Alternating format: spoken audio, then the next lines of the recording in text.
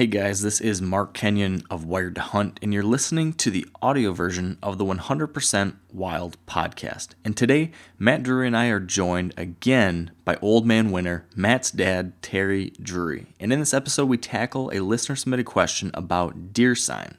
In particular, we discuss what kind of deer sign matters, how to potentially set up on it, and a whole lot of other things related to scrapes, rubs, tracks, and a lot more. So really, I think we get into some very interesting things here that especially tie into what's going on this time of year, as many of us are kicking off our 2016 hunting seasons. So with all that said, enough of my rambling. Let's get right to this earlier recording. All right, welcome back to the 100% Wild podcast. I'm Mark Kenyon of Wired to Hunt, and with me is Matt Drury of Drury Outdoors, and again with us, our special guest, Terry Drury. How you guys doing? Hello. It's good to have you on the show again. We had a fun chat here recently, and today we've got another interesting listener submitted question. This time about hunting versus on sign, figuring out signs. So some interesting things there. But super quick before we get to that, I'm just curious, Terry. I know you've been hunting. How's that been going so far? You know what? It's been going well. Unfortunately, the temperatures have dictated as far as, what you're trying to hunt. And we're seeing some doe movement, but boy, the bucks just aren't moving at all. The cameras are pretty dead, and we're not hearing any reports from too many people that are harvesting big deer. And Mother Nature has a way of humbling you each and every day. And she's literally has taken phase one away from us here, stolen it in the show 13. She's we like to incorporate her into the show each and every week, but boy, she's making it tough on us this year. She became the star of the show in phase one. Yes. Did you get out at all, Matt? I've been out once so far. I just don't have the right wind direction for the lease that I hunt. A southerly wind is like the worst wind I could possibly get. So I don't want to get in there. I have some great pictures. I've been getting great pictures so far all summer, and even some daylight leading into the season. And we had a strategy. We have a lot of standing corn there that wasn't cut yet. So we went in and had the farmer cut about a quarter acre of it. We set up a ground blind, and we were all ready for opening day. And then the winds changed. We didn't get the right wind we needed. And I think it was something like 4 or 5 days till I got in there for the first hunt, and I haven't been able to get in there since. And it's going to be another 5 or 6 days till I get northerly wind to get into that spot. So so far, I think we're going to have a good season there. It just I haven't wanted to mess it up. And with the hot temperatures, one thing that Mark and Dad always kind of tell me, even though you might be eager to get in there, don't blow your hand. Just right out of the gate. You got a lot of season in front of you. So been eagerly awaiting to get in there, but waiting for the right time and trying to practice patience. Yeah, that's tough to do. It's tough, especially because last year, I think for a lot of people in the Midwest, we had great weather in some of these early season periods. I remember last year, that last weekend in September 1st, beginning of October 1st, we had a really good cold front hit across, I think, even by you guys too. And man, that was great to have. It made for some really terrific early season hunting, and it just does not seem like we're going to get that lucky this year. But trying to be patient, like you said. I was telling you guys off air, my number one buck in Michigan just showed back up this year, and I've seen him twice during daylight now in the last 3 days. So hope that in 10 days he'll be doing the same thing. Are you just are you in an observation spot, or how are you seeing him in daylight? Yeah, so I can observe from the road up on a hill. So I can just glass over there, and I've got a food plot back in there that's tucked in between two little areas of bedding cover. And based on kind of all the things I've been learning over the last year and a half, he beds in one of these two regions based on the wind direction, I think. So if I can watch that food plot, that food source I put in this summer, eventually I'll hopefully see him come out of one of the two areas. And so I've been trying to get out there as much as I can to see, okay, like how consistent is he with this? Is it only when we're getting good cold front, or is he only coming out when there's like the right moon or something like that? Or can I count on him showing up on opening night no matter what? That's kind of what I'm trying to decide, is figuring out, do I hunt that first night regardless or not? Because I've got a good setup now for either wind, north or south, whether it be northwest, southwest, etc. So I just need to kind of fine tune that strategy a little bit, and I got about 7 days to do it. So Well, good luck. The chess match is the fun part, right? It sure is. So speaking of the chess match, though, we've got a question from a listener that is all about one of these pieces of the puzzle when it comes to this whole figuring it out type of game that we play as deer hunters. So what do you guys think about getting right to that? Let's do it. Absolutely. Hey guys, this is Bobby. I'm from Kirkwood, Missouri. I'm a whitetail bow hunter, and my question is in regards to how to identify sign that's hot when I'm trying to find a good tree stand location. So number one, what sign am I looking for? And number two, how do I tell if that sign is hot? I just want to be sure that I'm giving myself the best opportunity to kill that mature whitetail buck by sitting over sign that is hot versus cold. So my hunting style is a pack-in, pack-out style approach. So I go into the woods with my hang-on stand on my back, and I want to be able to identify hot sign, hang my tree stand, hunt. When I'm done, take it down, put it on my back, and head back to the truck. So any help you guys could give is greatly appreciated. Thank you so much for your help. Bye. All right. So this is a tough one, Terry. I know there's lots of different opinions on sign, how important it is, how to verify, what you should hunt, what you shouldn't. What's your take on all this? Well, sign is one of those things that everybody loves to see it, but it becomes sometimes a challenge to interpret it. And one of the things that we look for are active scrapes. You can see active rubs, and when you see a rub, you don't know whether it was a 2-year-old or a 5-year-old that made the rub, depending on the size of the tree, obviously. But with a scrape, there's usually maybe just some perimeter scrapes and some that are happening at nighttime, and then there are some that are deep into the timber that maybe we call them a big hub scrape or a wagon wheel type spoke scrape, where almost every deer in the timber comes to that particular spot. So being able to identify those is not always the easiest. And rub lines, years ago, we used to study rub lines, and you'd see those coming to and from, and it really depends on the time of the year. Is it the peak of the rut? Is it early season? Is it late season? Because early season, when they're just starting to feel their Wheaties a little bit, you'll see a little bit of rubbing, kind of some rubbing that's insignificant. But as the rut starts to near, that rubbing becomes a little bit more important, particularly if they're in their bedroom. When they go through the velvet phase and they start shifting around, they change their bedroom just a little bit. They may move, 1 mile, 3 mile, 5 miles to get to where they're normally going to spend the rut. And that can have a big bearing on it too. But once they finally get to their spot, then all of a sudden they range, but they don't range very far. So you start seeing rubs pop up on faint trails, not real heavily defined trails, but faint trails. And you can tell when they're going from bed to feed to bed. Well, as the rut starts to get a little bit closer, the sign starts to expand a little bit because they start to expand their home range just a little bit. So you got to be able to interpret that sign and determine, number one, where he's bedding and where he's feeding. And if you got a green food source all summer long, whether it's standing soybeans or maybe even a standing cornfield that they're using for a bedroom, you're not going to see a lot of sign, not until, the beans defoliate and the corn is shelled and they head into the timber. And that's exactly what we're experiencing right now. The hot temperatures here in the Midwest, man, those beans are turning yellow rapidly. And all of a sudden, every farmer is out there with a combine shelling corn and getting it loaded up. So the bedrooms are cut in half. Well, all of a sudden they make that big move. When they do that big move, you have to have an area for them to transition to. You have to have a green food source, whether it be Clover Plus or, winter bulbs and sugar beets or radishes. You got to have an alternate food source for them to move in on. And you don't want them to have to move very far. And that's exactly what we do. And that's when you start seeing sign pop up in and around those food sources, because as the rut nears, you're going to see that stuff along the edge. And you're going to see those, those little small scrapes pop up. But the big wagon wheel hub spoke scrapes are the ones that you're looking for. And if you can hone in on a few of those, depending on when you're at or where you're at in the rut cycle, that's important.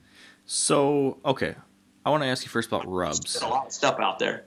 No, it's good. When it comes to rubs, would you ever actually set up on a rub line as like a piece of sign, especially like if you're in a new spot maybe? I know in your situation, like you know where the food sources are, you know where the bedding areas are, but let's say you're on a new property, you come across a rub line. Are you going to use that as I'm going to hunt right here, or do you just use that as a part of like your intel that says, okay, I'm seeing rubs here, I'm seeing rubs here, that would indicate that maybe there's a buck bedded there. And then, formulate a stand strategy based on that. How do you actually take action off of a rub in that situation?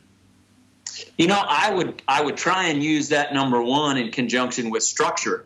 How is the property laid out? Is it a hilly terrain? Is it relatively flat? Is it rolling?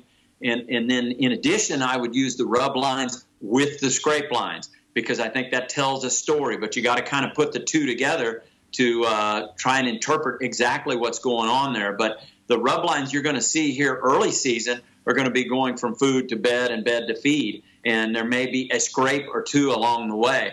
And one of the things that we like to do, or I do particularly, and again, this is not the final word on how to go about it. We're just saying what works for us. But I build a lot of mock scrapes. And if they can start going to a scrape early, we're to the point where we'll take a battery-operated weed eater out there and literally take this time of year, because we've had an inordinate amount of rain here this year for whatever reason, but the weeds are 4 foot tall. Well, not only are deer creatures of their nose, but they also use their eyesight. So if they can lay an eyeball on a scrape from a distance, they're going to go right to it. So we take a weed eater out there, and I build mock scrapes the size of a pickup or bigger, a dump truck, just so they can see it from a distance and then go to it. And I'll do that maybe along a field edge or maybe some place that you're going to be hunting. And then we'll also go down along an edge and get rid of those other overhanging limbs where they're going to build their own scrape. So you're trying to direct that traffic just a little bit. So being able to take a rub line in answer to your question and make it work with a scrape line, and then make that work with the type of terrain you're on, all of those elements have to be rolled into one. And then you got to try and understand what you're looking at and make that decision as far as the chess match that Matt refers to. Take that information, process it, and say, where is he bedding? Where is he feeding? Particularly if you're going to a brand new spot, the last thing you want to do is go in there and tromp it all up and deposit a bunch of scent. So you may want to look at it from a distance, but those little rub lines tell the tale early. So in the early season, or even, the end of the summer, is it pretty rare to start seeing scrapes? No. Actually, I was changing flashcards this morning, and I was seeing some pretty fresh scrapes already. When we waxed that full moon, it was the harvest moon, but it waxed full here just recently.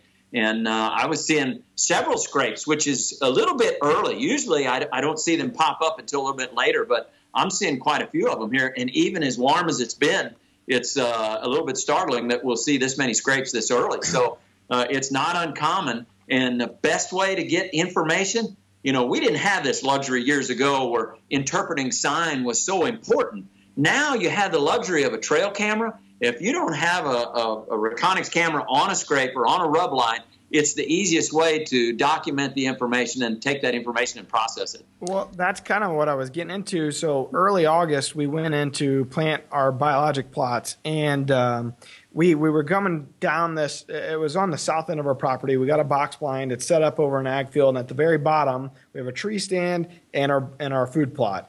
And on our way down to it, I saw what I thought was a scrape. And like I said, this is the first week of August, and I saw the scrape. It was probably about, 3 feet, wide.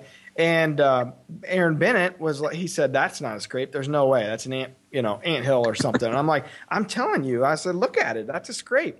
And so we went about our thing. We planted our food plots, and I come back in about 2 weeks later, and I had gotten a lot of good pictures down on the food plot where I had my camera, and I went in there to change the cards or whatever, and I went by this spot again, but on the other side of the fence, so I wasn't driving over the top of it. And I looked at it, and I was like, it's still there. It's getting bigger. So and there were some overhanging limbs right there. So I put a camera on the tree right next to it, and Bennett, he said, no way, no way. And sure enough, a couple weeks later, I come back, change the card. There weren't many pictures. There was only like 45 pictures, but it was 2 of the 4 shooters that we have. And, so I don't know. I know it was early, but to me, it was interesting that, it was something that normally I would have done in late October is moved to a scrape, but was doing it here in August to see what deer are using that area. And sure enough, it was a deer that was coming from bed and going to food, and vice versa. Well, and if you're hunting public ground, sometimes you don't have the luxury of leaving a camera, obviously, because you're worried about getting it stolen. but they do make apparatuses now that you can, fasten it to a tree and lock it in there to where it takes an awful lot of effort for somebody to steal the camera. But if you have the luxury of putting a camera up, you just learn so much information, just like what you did there, Matt, putting it on a tree. And you and I have not talked about this, but getting a picture of two big deer early season like this is telltale. At least they're in your area. That's the cool part. If you don't have one, you're just waiting. It's the waiting game, trying to hope that they're going to move in there at some point. But having them is the first part of the battle. And the cameras are so easy now. And there's such a wide variety of cameras out there. You can spend a little amount of money to a big amount of money. Sometimes you get what you pay for. And I leave my cameras up 365 days a year, every day. And you learn so much, it's not even funny. So I think if a guy's going to hunt public ground, it would be beneficial to have a camera in there if he can lock it in and be certain that he's not going to lose it. Yeah. I'll add to what you said, Matt, too. With all the different people I've talked to with the Wired to Hunt podcast, we kind of grill so many different people on this very type of topic. And I would say 80% of people I talk to see the exact same thing you guys have both mentioned, in that these deer are still visiting scrapes outside of that typical scrape period we think of. They're not digging up the ground as much maybe, but they're still checking that little licking branch in August or July. If they happen to be coming through, they'll sniff it. They'll kind of see who's in the area, what's happening here. So yeah, just like you, I throw my cameras up on scrapes as soon as that summer period kind of ends. Usually when velvet comes off, you get that shift from summer range to fall range, and that's when I've been doing, shifting all my cameras to mock scrapes, or maybe not all, but a lot of them. And it's a great way, just like you said, Terry, to get that inventory once that shift happens. Hugely helpful. Now, speaking of mock scrapes, though, could you elaborate, Terry, on exactly how you go about making those on your property, or in the way that you do it? Well, if you have a property that you're intimate with and you've hunted it for several years, you start to learn it and you know it pretty well as far as where the buck travel is going to be at. But again, and I mentioned this early on, I'm not afraid to go through and trim a bunch of overhanging limbs, to eliminate that traffic from going to a scrape that I don't have a camera on.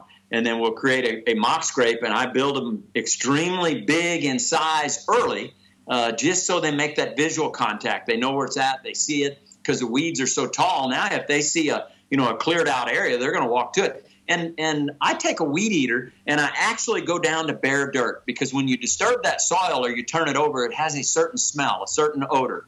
And in addition to them laying an eyeball on it, then they also smell it, and they're going to walk over to it and check it out. And I just have always been adamant about creating our own scrapes. So we're trying to direct traffic. I may have a tree stand right there hanging. We may have a ground blind. We may have a box blind. But we want to try and push them to a certain area. And I think you can do that rather easily if guys guide those deer to a scrape.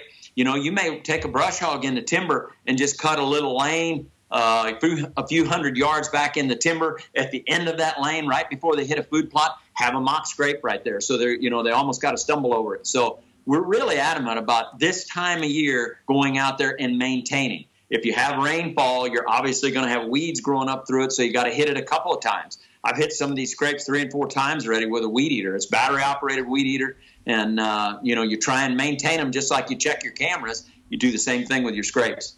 Speaking of rain, I can't remember where I heard this. Maybe it was you guys. I've heard about some people, when you get into October, later October, when I think a lot of people think about maybe hunting scrapes or keying in on scrapes a little bit, I've heard people talk about hunting over scrapes or near scrapes just after a rain, because they believe bucks will be more apt to go in there and try to freshen them up post-rain. Is that you guys, or is that something you guys have ever seen or done or have a theory on? We can say with supreme confidence, if you're out there and a rain event stops, and we're talking, late October and all through the month of November, but buddy, if you're in a tree and you're close to a scrape, pretty good chance he's going to get up and go over there and freshen it. We've had extremely good luck right after rainfall, and a lot of times we'll get wet. And now, again, you have the luxury of looking at a cell phone and watching that front. You can almost tell when it's going to pass, when the rain's going to stop. And boy, if you can get up in that tree and be over the top of that scrape, there you have a really, really high chance of seeing a big mature deer go in there and freshen that scrape right after a rain event. Is there any other time of year when you do key in on scrapes? I mean, at least for me, we've kind of wandered around it a little bit, but there was, I think, a decade or two ago, there was a lot of talk about hunting scrapes. And then maybe over the last 10 years, there's been research that came out that says, most of the scraping activity happens at night, so don't hunt scrapes. And then I feel like when you continue diving into it and looking at it, there do seem to be some hot spots when you can still have success, like you just mentioned, when it rains or something like that. Is there any other specific time of year or situation when you would specifically set up with a scrape in mind as the reason to hunt a spot, or is it just those rain events? Absolutely. I think the end of October there, before they get with those first available estrus does, it's extremely crucial to be in and around or close to a scrape line. And we've seen that over the years. And scrapes have a history. All of a sudden they're really, really hot. They're really good. We talked about that before, interpreting hot sign. They can be hot as a pepper for a little while. But, boy, once those does come into estrus, the scrape activity starts to subside a little bit. Mm-hmm. And then as you get into the later parts of the season, the rut is starting to trickle down. The scrapes literally just dry up and kind of go away. So it's about knowing when to hunt them. And the end of October is really crucial.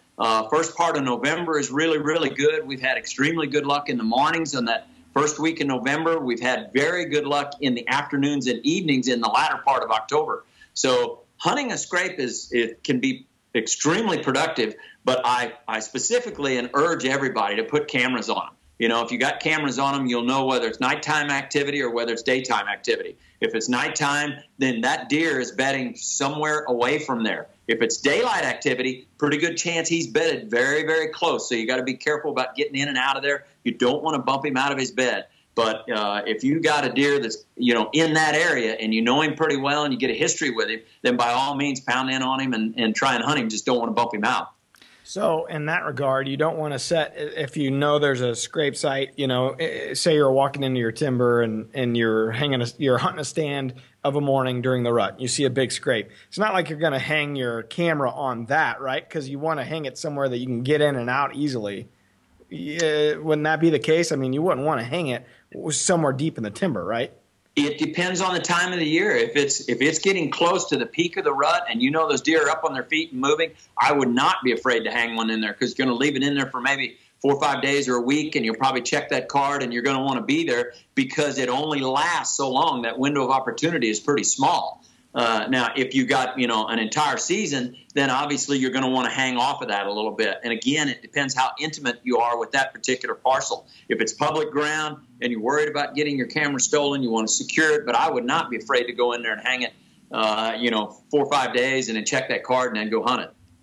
Gotcha. And I think you would agree with this, Terry, right? You're more apt to have daylight activity at a scrape location if it's one of those that is back in the cover, right? I mean, I think lots of times that the scrapes that we see on the field edges are those ones that are being touched off, after dark, unless you're in a super low pressure setting. But would you agree with that? Yeah, that's a great point. I think a lot of that nighttime activity is by younger bucks as well. Particularly if you got 4 or 5 scrapes in a row, and they're pretty close together. Yeah, you may get a mature deer in there that may hit one of them, and he might hit 2, but they just don't go down through there and make 6 or 7 scrapes. That's those young deer. It's a 1.5 old, a 2-year-old, so on and so forth. So I agree with you, though. So much of that happens at night, and you look at the sign and you think, oh, my God, we got a lot of bucks in here, and I'm going to kill him right here. That's where the cameras come in so handy, is being able to put a camera somewhere there, figuring out whether it's nighttime activity, daytime activity, and whether it's small bucks or mature buck that's actually making that sign. Speaking of that, small bucks or mature bucks, this is something you get this question a lot. There's this, I think, relatively common belief that a big rub equals a big buck. Small rub could be any buck. Is that what you've seen too? I'm curious to hear what you say. Yeah, that is true. If you see a giant rub the size of your waist, pretty good chance it's a big deer that's making it. And if you see a 2-inch diameter tree, it could be every deer in the woods hitting that one. But we've seen a lot of big deer hit small trees. It's not saying they just rub big trees. But if you see a giant rub, pretty good chance you're going to get fired up, get pretty excited about it. Mark and I, to this day, when we see a fresh giant rub that's 14, 15 inches in diameter or bigger, by golly, there's a pretty big monster in there making that rub. that's kind of stuff that gets your heart pumping. That's for sure. What? Yeah, that and those big wagon wheel scrapes. I'm telling you, if you get those big hub scrapes or wagon wheel spoke scrapes where every deer in the timber goes in there and hits that scrape, those get you pretty excited as well. The hard part, like Matt mentioned a while ago, is getting in and out and trying not to disturb too much. Speaking of the cameras, and I've got a million questions here, I realize, sorry. But when you're putting your cameras on scrapes, are you ever worried about spooking deer? You know, I'm always like, okay, how far do I put the camera right on the tree of the scrape? Or should I put it on a faraway tree up high, angled down? What do you think about that? Well, I guess it depends. If you just ate a Casey's pizza and you're out there and you got all that scent all over your hands and you're messing with your camera, take a pair of either rubber gloves or some, brown jersey gloves or something on your hands so you're not depositing too much scent. You may want to try and brush it in. And back cover is everything with a camera. The bigger the tree to where the camera doesn't stand out, I think the better off you are. But you can always take a few limbs and create a little bit of back cover there where it's not so prevalent. But if you really want to know the accurate information, sometimes you just got to bite the bullet and put it where you don't feel right about doing it. But it depends on the time of the year. When right now they're pretty sensitive, so they're looking at everything, they're smelling everything. So you really got to be kind of cautious about going in on the right winds and checking them. We're adamant about doing things here, kind of through the midday hours when they're bedded tight. And sometimes when it's warm like this, it takes an awful lot to push one up out of its bed. So you can get by with a little more intrusion. You don't want to make a practice of it, but you can get by with a little more. So I think this summertime period, when you got warm temperatures, getting in and out to cameras is a little bit easier than other times of the year. The part you got to worry about is when you're sweating, you're depositing an awful lot of scent. The molecules are dropping off when you go in and out. So, you got to be kind of careful about that. Yeah, great point. What about tracks? We haven't talked about tracks at all, but do you pay attention to big tracks or trying to tell if it's a mature buck or anything like that? That's a good question because Mark and I both still get really excited about big tracks because big track means big deer. What you don't know is how big the rack is on his head. It might just mean fat deer. But, yeah, we get excited about big, giant tracks. And I say that because having went through several years of EHD, our big tracks have almost depleted. So now trying to get a big deer to 7, 8, 9 years old has just become a real challenge for us.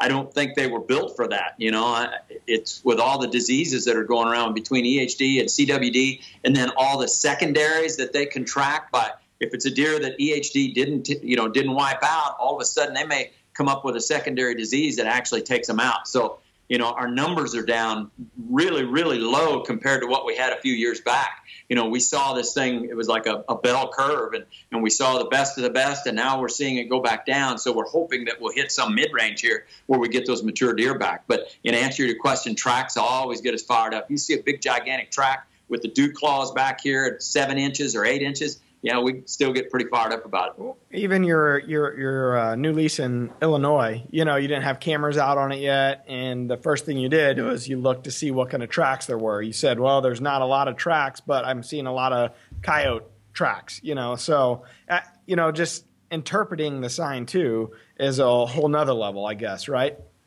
Yeah, and on that particular farm, it just so happened that we had a lot of rain and it was muddy around all the field edges and what have you, so you got to see a lot of tracks. And on one farm, I cut one big track that got me all excited. On another farm, it was almost void of tracks, deer tracks I'm talking about, and it was all coyote tracks. So, in your mind, you're thinking, okay, this farm is not that good. And on the other farm, we're going to spend a little more time there. So it's a matter of looking at it and saying, hey, if the deer tracks aren't here, the deer sign's not here. They're just not there. They're not going to magically move in, a whole herd of them at a certain period in time. There's a certain number of resident deer that stay there year round. And if they're not there, it's not a good outcome. That's probably a good tip for somebody that's going to check out a piece of property that they might be wanting to lease or maybe even buy. And, if there's not history with pictures, all you have to go off of is sign, and that's a big decision to make, to lease a property or to buy one, and so you're trying to use everything you have at your advantage. And I think definitely one of the things that you look for is what kind of sign the farm has. That's a good point. And in addition to that, because a deer herd is so cyclic, meaning, you got pictures after pictures after pictures of deer at 2.5, 3.5, 4.5, and what have you. And then all of a sudden he kind of falls off the radar. He either got shot or he might have died of EHD or something, or he just left the area. But it's such a cycle. You become intimate with those deer and you want to see them year after year after year, but it just doesn't happen. All of a sudden the next crop comes up, and I'm talking maybe a 5-year window here, where all of a sudden you have a new crop that's coming up and you're trying to nurse them through, and you want to get those deer to where they're 4, 5, and 6. And it's just really a hard task to do it year in and year out, raise big mature whitetails, because, Mother Nature has her say, and she shows you how small you really are and how humbling it can be to hunt each and every year and try and kill a mature deer. It's just not an easy task. But that's a really good point, Matt, about interpreting that sign and saying, do I have big deer here or not? Or how many deer do I have? What's the deer density on this particular parcel? And if it's low, then you certainly may not want to buy it, but it is cyclic. Because it's low one year, it may bounce back. And then again, if you've got a high deer density, doesn't mean that the next year it won't fall off a little bit. It depends on the diseases in that area. Makes sense. This track thing is always really, what's the word? I don't know. Fascinating to me. I feel like this, woodsmanship is something that has been kind of lost to some degree. I feel like, trail cameras are incredible. Love them. But some of these different technology advances that we have make it easier for us to kind of skip some things like paying attention to tracks or stuff like that. So it's kind of cool to try to go back in time a little bit and pay attention to what our forefathers were focusing on as hunters. Our fathers. In your case. But something interesting and again, I don't have any good ideas myself. I just hear other people and pass them along. Someone had told me about purposefully creating what he called track traps, I think, where, let's say there's a situation where you think a buck is bedding in some general region and you think he's feeding in some general region, but you haven't been able to pinpoint exactly how he's getting from A to B. And of course, trail cameras can help you with this, but let's just hypothetically say you only have one trail camera and you can't cover all the potential avenues he might travel. So what this guy said was clear out, if you can get in there on a rainy day when you're not going to make a lot of noise and your scent might get washed away and stuff, go in there and clear out a section of leaves right down to the bare dirt on every one of the potential trails along that food source where you think that buck might be coming out. And then wait some handful of days, go back in there when you can get in there and access without spooking the deer and stuff, and check it, and hopefully you'll see those big tracks in the trail he's using most often or whatever it might be. It was just kind of an interesting idea that I thought was a cool kind of throwback way to use tracks to help pattern bucks. I've never heard of that. I think that's a great idea. Unfortunately, because of the evolution of trail cameras, that whole method kind of goes out the window just a little bit, because you can simplify it by hanging a camera and then maybe moving that camera. Because if you're going through the effort of clearing that area, along that trail, you've deposited a little more scent than you care to, and you don't even know you did it. So it can be adverse, more than helpful. That track may be there, but now all of a sudden you got a lot of human scent in there, so you got to be conscious of that too. You don't want to run him out of there. For sure. That's the fine line we always have to walk, right? It's that weighing the risk versus reward of trying to gain intel versus not giving them intel, whether it be with trail cameras or check for tracks or scouting or whatever it is. That's the question I'm always trying to ask myself as I'm sitting here thinking, okay, what's the risk of blowing things out versus the gain I could learn from whatever information is there? And that's the game, right? Usually I like to play it safe, just not get too intrusive. Yeah, and we touched on it a while ago. It depends on the time of the year and how tight they're bedded. I think this warm weather we're experiencing right now, they stay pretty doggone tight. You literally got to almost step on top of them before they're going to bump up out of their bed. So it's a good time to get those cameras hung, and you got to be swift and get in and get out. Do it on the right wind. If you got a south wind and you're trying to get in there, you make sure that you're not blowing it into the timber that you're going to hunt. And guys just got to be smart about it and not be lazy. You just can't be lazy when you're a deer hunter. That's the truth. Right there, that's one of the greatest pieces of advice when it comes to trying to harvest mature bucks, I think. Just don't be lazy. It's a giant chess match, but the lazy guys, are the ones that always say, oh, wow, I wish I could kill a big deer like that. Well, it just takes a little extra effort and a lot of time. Well, those guys usually shoot them out of the truck during the gun season. Yeah, that is the unfortunate reality sometimes. Well, anything else, Terry, that we haven't covered on this, or Matt, either one of you? No, Terry covered it. I think those guys that are, they're going in there and doing it the hard way, hunting public ground and trying to interpret sign and trying to pack in and pack back out, that's a challenge. I mean, my hat's off to all those guys to be able to do that and be able to harvest a big deer. I think there's a lot of public areas that don't get hunted very hard. I think everybody thinks that they're getting pounded when in reality we drive by a lot of these public areas, and Mark and I, that's what we cut our eye teeth on. We hunted them for years. And I do not think they get, now maybe during the firearm season they get pressured pretty hard, but during the archery season there's a lot of spots that just don't get pressured very, very much. It probably goes back to your point of don't be lazy. I think things in just general in today's society become so much easier. Everything's about convenience. You probably don't have the amount of guys that are willing to go back into the timber or truck back in there, guys like Mark, Kenyon, and they're probably more rare than they used to be. Yeah, it's tough. I mean, it's I think almost more mentally challenging than anything, because you have so many hunts that get blown up, or the risk. You think even hunting, when I hunt private, but there's like 8 other guys that hunt the same private parcel as me, just the mental strength it takes just to say, well, I'm going to try anyways. I'm going to sit here, and every time I hear an ATV or something, I'm like, oh, please no. But I think that applies to a lot of public land hunters too, and it's just, like you said, not, being willing to put in the hard work, to put in the time, know that it's not going to work out most of the time, but still get in there and check it out. Because to Terry's point, I'd venture to believe that a lot of people just avoid public land because they assume that it's pounded, that they assume there's tons of people in there. And in lots of cases, yes, it is. But there definitely are those sweet spots that you can get into, whether it be because you charge in there farther than anybody else, or just you happen upon a spot that no one else is thinking about. So it's possible, no doubt about it. Well, I think one of the misnomers when people watch our stuff, whether it was the DVDs or television, is that we have a big deer behind every stump and every tree. And that's the farthest thing from the truth. I know Matt had just a horrid season last year, and we struggled to even find a shooter last year. So we may hunt 30, 40, 50, 60 days in a row before we even get a shot. And I just think people, if you want to kill a big one, you just got to put in the time. Now, obviously, most guys can't do that. If he's a blue-collar guy and he's got weekends, then you've only got a certain amount of time you can go out there and actually harvest an animal. Then you got to capitalize. When the shot opportunity comes, you got to make sure you put the shot in the right spot. That's where I failed last season. That one shot opportunity, I blew.